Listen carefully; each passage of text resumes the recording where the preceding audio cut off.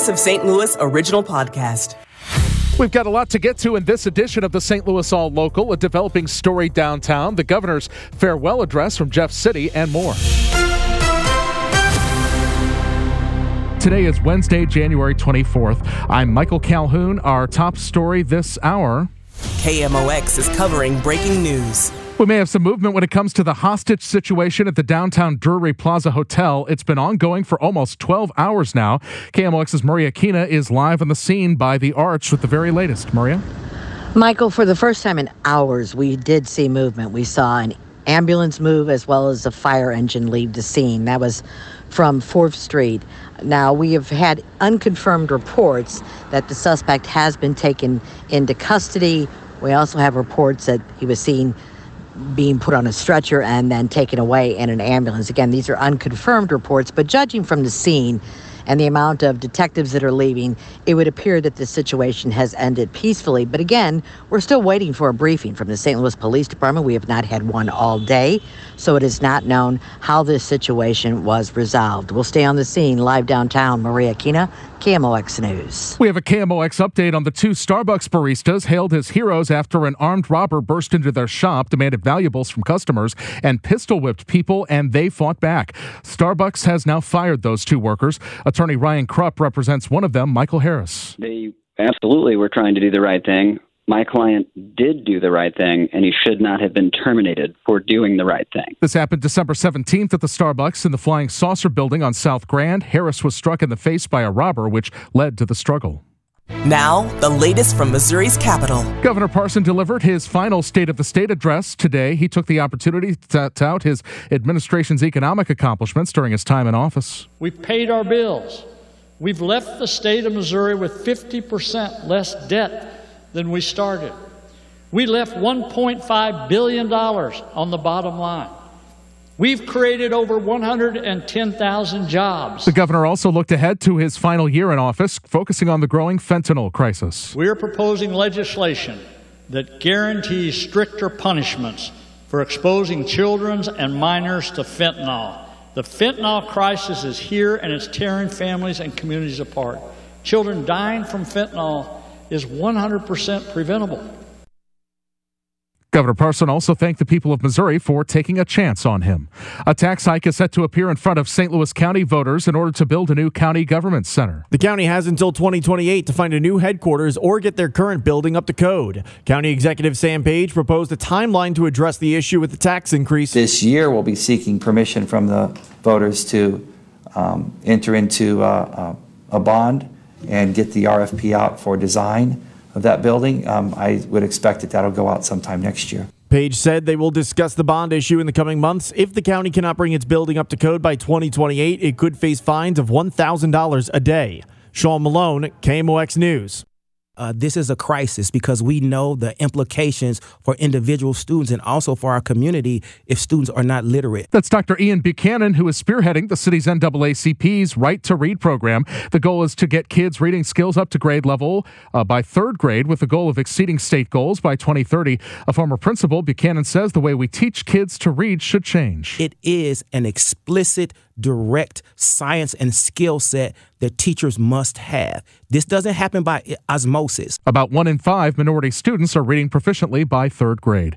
A domestic violence shelter for women and children has opened a new home for pets. Mary Ann Owens, CEO of the St. Louis Women's Safe House, says its new kennel can house up to 8 animals at the same time. She was inspired to build it after seeing the impact of the shelter's no pet policy. Most shelters don't allow victims to bring their pets. One day I found out that one of the ladies was keeping a dog in her car and had been in there for 2 weeks.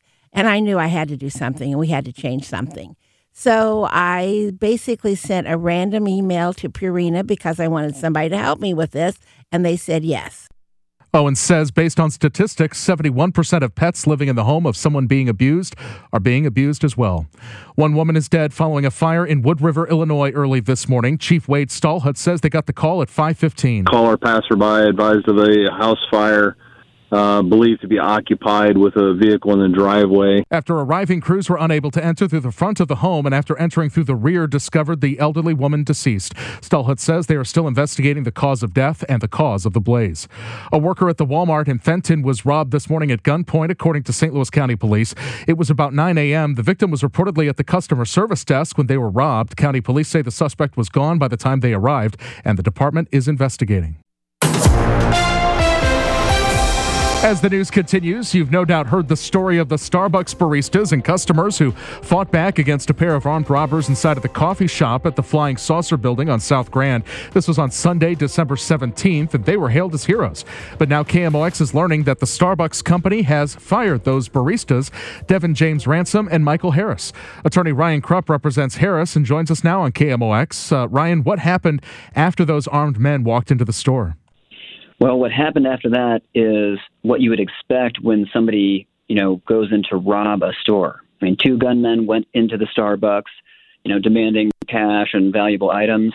And my client, Michael Harris, did what anybody would do in that situation and attempted to comply with the robber's demands so that nobody got hurt.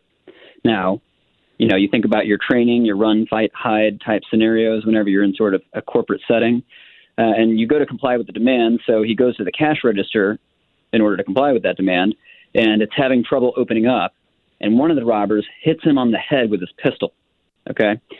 A struggle ensues with another employee, and it's unclear exactly the timeline of when they find this out, but somewhere in there, my client realizes it's a life or death situation. He's just been struck by the pistol.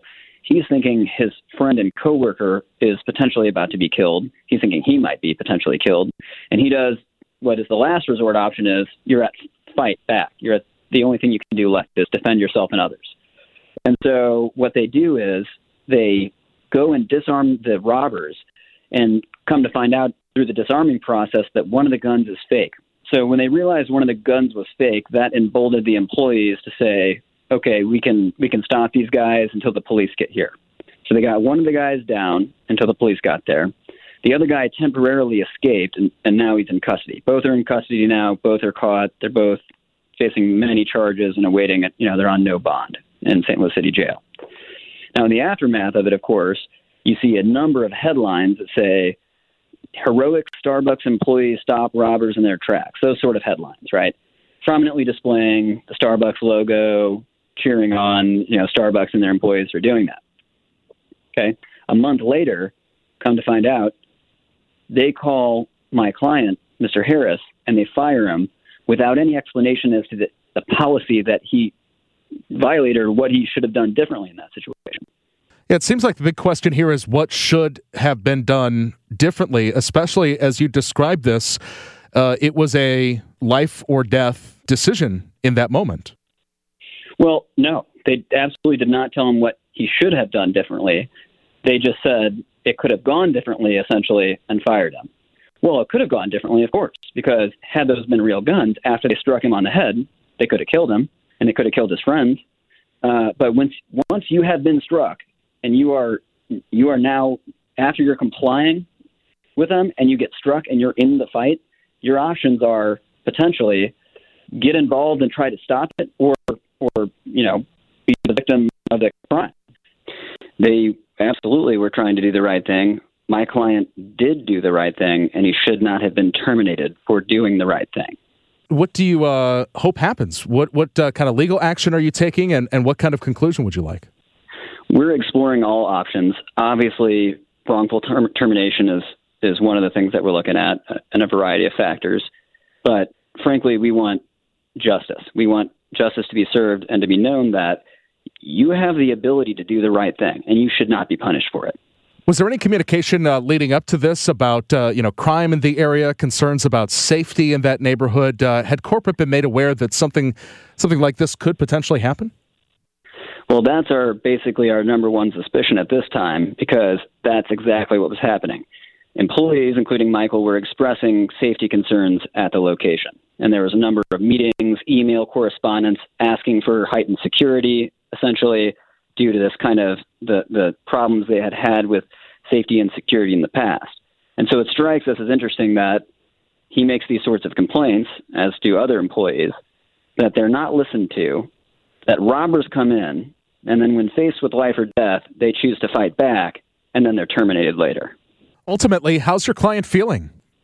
When I asked my client about it, Michael said he just wanted to do the best thing just as a human being and as an employee. Because you think about, what am I supposed to do just not only as a person, but as an employee? And I think he'd want to do the right thing in both of those categories, and he did. I'm Michael Calhoun. Thank you for tuning in. You can stay up to date with KMOX at the top of every hour.